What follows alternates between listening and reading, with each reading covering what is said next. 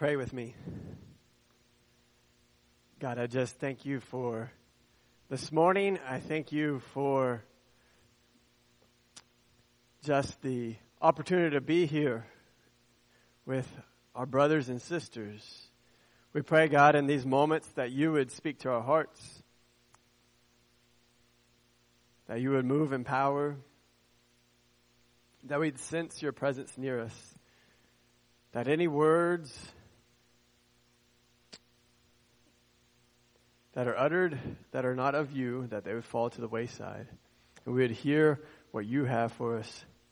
It would pierce our hearts. It would change the way we walk. We pray this in your Son Jesus' name. Amen.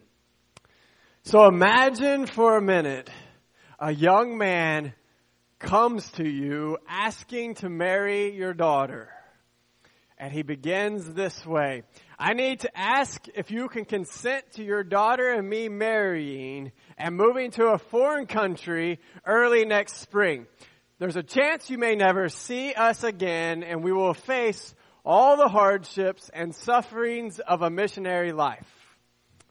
These are the words that Adoniram Judson wrote to his future in-laws. In 1812, Adoniram Judson married Anne, and they set sail for India as some of the first Christian missionaries to go out from America. Growing up, Anne Judson was an ordinary girl, raised in a church-going family. She learned to do right and avoid wrong. If Anne went to high school today, she'd probably be a really popular girl. She would have been the captain of the cheer team, top of her class, and always out having a good time with her friends. That's just who Anne was. She was the life of the party. And when Anne was 16 years old at a revival in town, she gave her life to Jesus. She started following Jesus. Of course, as we all know, that when you make that decision to follow Jesus, everything doesn't all of a sudden get easier, and it can be hard to just let control go and let God have your life. And so Anne struggled to give up her party life for her new life with Jesus. But over the next year, God just worked on her heart. And he's worked on her heart. He gave her this curiosity and this hunger to know God's word and for theology. And so she read everything she could get her hands on. And over that time as she studied, God gave her a heart for missions. He gave her a heart for her future career. She began as a school teacher, and she saw that as her mission field, and she started pouring her heart out to her students, sharing her faith with her students. Little, though, did Anne know that God had even bigger plans. When she was 21 years old, that's when the four young men, showed up at her and her parents' church, talking about this vision that God had given them to plant a church in India. And so as they asked support of the church, little did Anne know that one of those men, Adoniram, would become her husband. In fact, a year and a half later, she found herself married to Adoniram on a boat on their way to India. Through a series of unfortunate events, God moved their vision from India to Burma, to modern-day Myanmar, where Anne faithfully spent her entire life sharing her faith. Despite years of poverty and war and her husband's imprisonment and her own disease, God used her in countless ways. She translated the first book of the Bible ever into Thai, the book of Matthew. She started a women's school, and she planted the Burmese church. And this is just a little snapshot of Anne Judson's life. And so I encourage you to take some time this week, look up her story. I think you'll find it really challenging.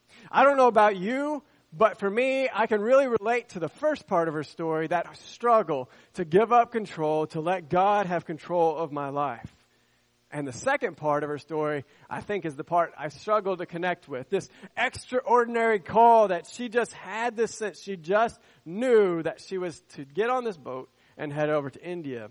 You might have heard the word around church, this word of call. This idea that we see it throughout Scripture. In the Christian faith, we talk about a calling from God. That moment when we just feel like God has reached out and grabbed a hold of us. Who can forget some of these big moments of calling that we find in Scripture? Abraham, he split an animal in half, and God comes as a burning pot of fire between the halves of meat. Or Moses out tending sheep in a field, and a flaming bush begins to speak, God calling Moses. Or David out doing what his father asked in the field, and a prophet comes and says, I want that little rugrat out there. Or Jesus walking up to some professional fishermen saying, hey, quit your jobs and come follow me, and I'll make you fishers of men. Or Apostle Paul, frustrated, can't find where God would want him to preach, and then has a vision of a man, a Macedonian man, calling out, come, help us, come to Europe. I find it easy sometimes to hear these dramatic stories of Call and Judson's and these in the Bible, and to just kind of push them off and say, that's extraordinary. That's not for me. I don't know about you, but that idea of having this clear sense of call, sometimes it just doesn't seem to match with what my experience is.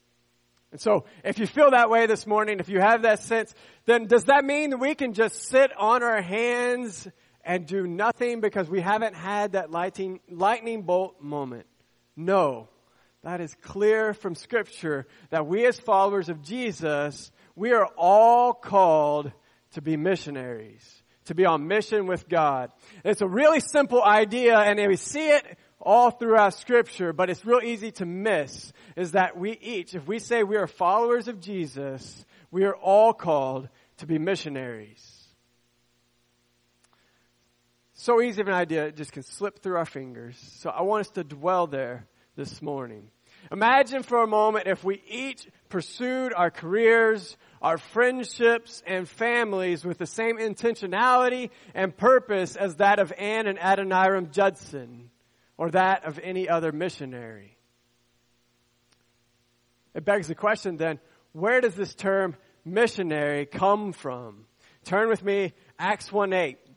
We're going to see here in Acts how Jesus calls his disciples into this missionary life as he frames what missionary means.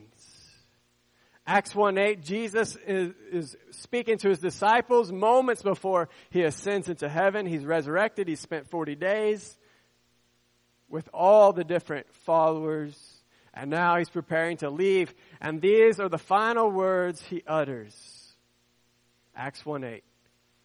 But you will receive power when the Holy Spirit comes upon you, and you'll be my witnesses, telling people about me everywhere, in Jerusalem, throughout Judea, in Samaria, and to the ends of the earth. Acts 1:8 is just one of these passages of Scripture that haunts me.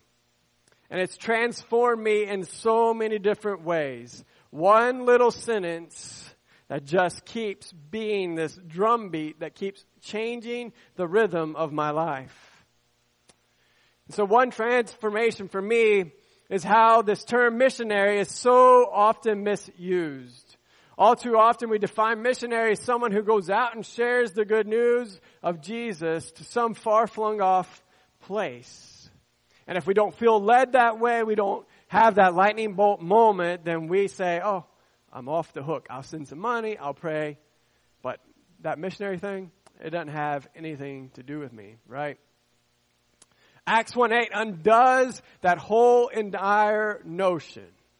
And if we look at this first part where Jesus begins with this huge but, he says, but his disciples once again have misunderstood what they were all about. They're asking, hey, are you now going to overthrow the government? You're going to come, you're going to take Israel, make it a nation again.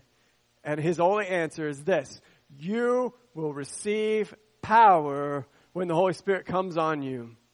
And so, as you hear me say that we're all called to be missionaries, you may roll your eyes and say, yeah, but that doesn't apply to me because, for whatever reason that pops in your mind. But Acts 1:8 pushes back on that. Acts 1:8 says, if we're a follower of Jesus, we have the Holy Spirit. And because we've received the Holy Spirit, we're witnesses.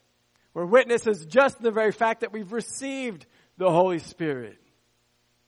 And because we are supernaturally gifted and tasked with the Holy Spirit, we have to go and we have to give witnesses. This is one of the very reasons we're given the Holy Spirit, is so we can go and join God on His mission to redeem creation to Himself. If we flip through the pages of Acts, we'll see this crazy story of how thousands and thousands came to be followers of Jesus in a matter of few years. But it's not just followers of Jesus that are recorded in Acts. It's churches. We see dozens and dozens of churches planted on 3 different continents in only a matter of few years. And how does that happen? And it all comes down to this power of the Holy Spirit coming on those who choose to be followers of Jesus. But if it were only the small group of the first followers, 120 or however many were there in those first few, it would have never happened this way. It was that the Holy Spirit came on them and they went out and they shared, and then every single one who believed and became a follower of Jesus, they received the Holy Spirit and they went out in the power and became a witness. And it was this exponential and intentional sharing that caused this explosive spread of the good news. Not a single one of them balked at the fact that they were called to be a missionary. And this same Holy Spirit comes on us as followers of Jesus, calling us to be witnesses. And because we have the Holy Spirit, we are these witnesses.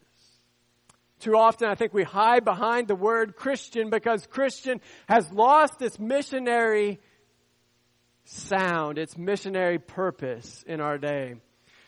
But if we look at Christian, it means we're followers of Jesus. We're little Christ, and Christ came to be a witness. He came to point to Jesus, Jesus came to point to God, came to point to the all-powerful God of the universe. And so if we're going to follow Him, we're going to do the same. And He empowers us for the task. And this empowering should perk our ears and make us consider maybe we in fact are called to be missionary. Growing up, I had this very definite picture of what a missionary was. In my mind, a missionary was the Special Forces Christians. When I learned about telling someone about my faith, it had a fancy name. It was evangelism. And when I was taught evangelism, there were specific Bible verses and specific things I was supposed to say about Jesus. And I was told I had a time limit. You have 4 minutes before someone loses focus and attention and they won't listen to you anymore about Jesus. So I was trained in all these ways to talk about my faith. And if I was met any resistance when I was talking about my faith, I was told all these different ways to combat those responses. And I was told this was apologetics. So a missionary in my mind began to be someone who knew how to do these things and knew how to do them well. And so then this person would go out and walk around a city and approach random strangers and start talking to them about Jesus. At this point, I knew I was out. I didn't want anything to do with walking up to random strangers and talking to them about Jesus. And also, I didn't feel qualified. I thought this was a task better left up to the experts. So I felt underqualified and squeamish at the prospect of talking to another person about Jesus. And for me, there became this huge rift of what it was like to talk about my faith, talk about Jesus, and just talking about my normal, everyday life. So there wasn't a rift in the way I lived it out, but I just got to this point where I couldn't share my faith. I couldn't do it. I felt underqualified. But then God got a hold of me and it took me through 2 major shifts in my thinking over several years. I don't know how it is for you in spiritual growth, but for me, it's a lot more like a river carving a valley than it is a volcano exploding out the side of a mountain. And this first shift that God gave me was putting a genuine care in my heart for other people. And so I began to develop this curiosity and this hunger to understand what other people thought about God and Jesus and faith. And over the course of time, I realized my friends, believers and not, were doing what I couldn't do. They were openly talking about their faith. They were openly talking about their relationship with Jesus, or their lack of faith and their lack of a relationship with Jesus. And there was no gap between the way they talked about their everyday life and they talked about their spiritual life or their lack of a spiritual life with Jesus. And through this realization, God brought the second shift in my thinking. In all my training in evangelism and apologetics, everything focused on the past. What Jesus had done in the past. How I had become a Christ follower in the past. And my aha moment was learning to talk about God in the present. I'm not telling you these two shifts in my thinking to say anything against a particular type of evangelism or apologetic method. Instead, for me, this transformational moment was when I realized that I could point to a God who was supreme and sovereign, and He was at work right at this very moment in my midst. So for me, talking about my everyday life and talking about God were one and the same, because God was active and He was moving right there in my very midst. And who can see God work and keep their mouth shut? Not I. I finally could talk. I could finally share my faith when I realized it wasn't a competition. It was a conversation. And when I realized I was bearing witness to something, not just something that had happened in the past, but to an all-powerful God working right now. I realize this is the very essence of bearing witness found here in Acts 1:8, where Jesus calls His disciples to go out and to be missionary, to go out and give witness to a God who is at work. We are called to be a missionary, not to be someone who can walk up and debate facts about God with random strangers. We are called to be friends to those who are hurt, who are sick, who are brokenhearted and far from God, to listen and share the hope of a God who is active in each and every day of our lives. We may not encounter a burning bush, we may not encounter a blinding light, but in Acts 1:8 we find 3 callings on each and every one of us. We are called to believe, we are called to go there, and we are called to go here. Our first calling is implied here in Acts 1:8. He's speaking to His followers of Jesus. And our first calling is this, is simply Jesus says, come, follow me. We are told in the Bible that each and every one of us has sinned, we've rebelled, and we're broken off. We're set off from God. We've given ourselves the throne of our lives and not let God sit there. But God in His great love sent Jesus to die for our sins and give us eternal life. And so if we confess with our mouths and believe in our heart that Jesus is Lord, that Jesus is God, that He's our leader of our life, then we're saved. When we get up off the throne of our life and we say, God, you sit here, we will be saved. And once we've decided to follow Jesus, once we give up that throne to Him, we begin to feel these next 2 callings on our lives. And Jesus says here in Acts 1:8, you'll be my witnesses in Jerusalem, throughout Judea, in Samaria, and to the ends of the earth. What does it mean to be witnesses to Jesus to the ends of the earth? It's this calling to go there. It's important for us to understand this world beyond our borders. I once had a pastor who from the pulpit over and over again would say that it's important for every American Christian to leave their country once every 5 years. I didn't know what he meant at the time that I heard that. But over the last several years, I've been changed by leaving home, sitting across the table from a young, modern Turkish Muslim couple, challenged my stereotypes, walking in rural Chinese village, shattered my understanding of poverty, and encountering Christians from all over the world has informed my understanding of how to live out the Christian faith. So after traveling, I agree with this pastor that we need to get out of here. We need to go and see how the rest of the world lives and how Christians beyond our borders practice their faith. So hopefully you have had or will have an opportunity to travel to another country or culture. But even if you don't have this opportunity, we are called to have a globally minded faith. We are to be sensitive to the needs of the world and understand that our Christian sisters and brothers provide us a variety of new perspectives to our faith. In seminary, I had this small group that I was required to meet with. And the awesome thing about that was my leader was from Ghana. And so over those years meeting with this leader, and meet with our small group, his views were so different coming from a West African nation on Scripture, prayer, and faith that it challenged me at every turn. It was like I never heard Scripture before. It was like I'd never heard prayer before. And so in this information age, there's so many ways to engage with the world around us. And we need to take every opportunity to challenge ourselves in this way. We're called to know about what is going on in the church around us and committed to praying for the church around the world. One caveat there before we go further, I want us to also just challenge our thinking, because we can't say, oh, we've got to know about the world around us. We've got to pray for the Christians around us and sit there and think that for a second, we as Americans are the center of all Christianity. That's not true any longer, nor is that healthy. We're not the center of Christianity. We're not the center of Christian growth.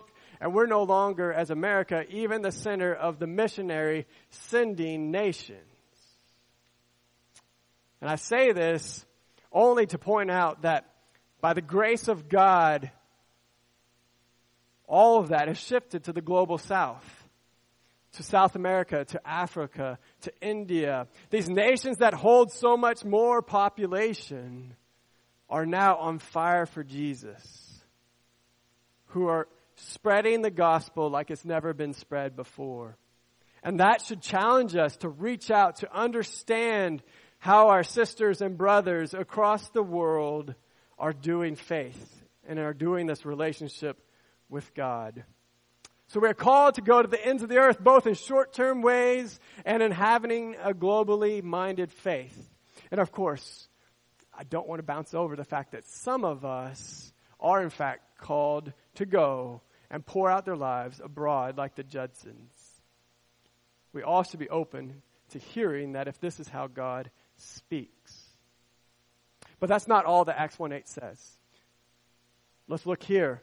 In Acts 1:8, Jesus says that we are going to be witnesses in Jerusalem, throughout Judea, and in Samaria. And in fact, he's saying, I want you to be witnesses in this city, in this state, and in this nation.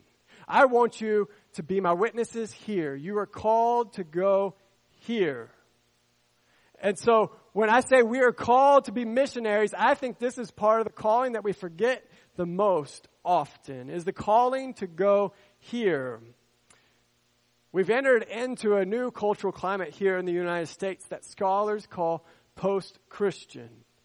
And all that means is that Christian is no longer the norm. Christian values and church attendance are not a part of the fabric of an average American's life.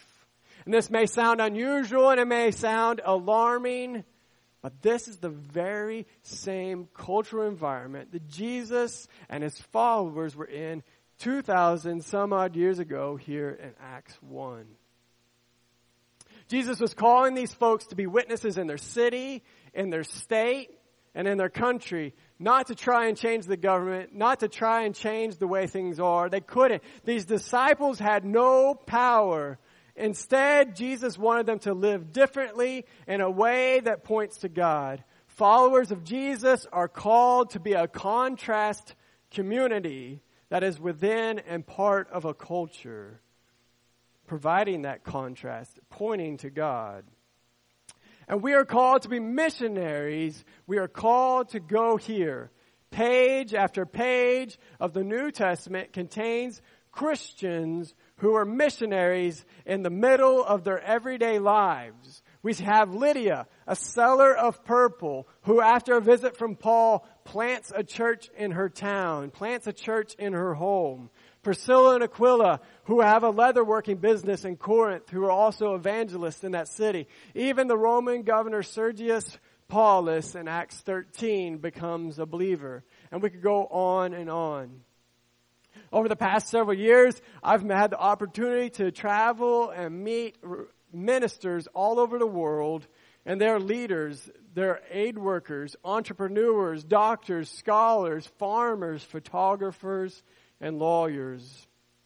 All this to say, we have a model in the New Testament and the world around us of people being missionaries in their day-to-day rhythms.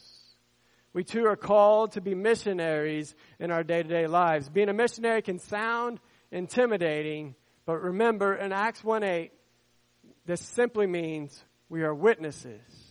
We point out God's love and His active work to those around us. So this morning, as we prepare to leave this place, I want us to take a moment and reflect. We've heard Ann Judson's story of how God called her out of a self-seeking lifestyle to a selfless life that led her around the world. We may not find ourselves in a foreign land, but God has placed a missionary call on each of us. So we're going to pause and we're going to pray. I'll be up here at the front. If you can come and pray down here, you can pray where you are, but let's take a moment and let's just consider how God might be calling us.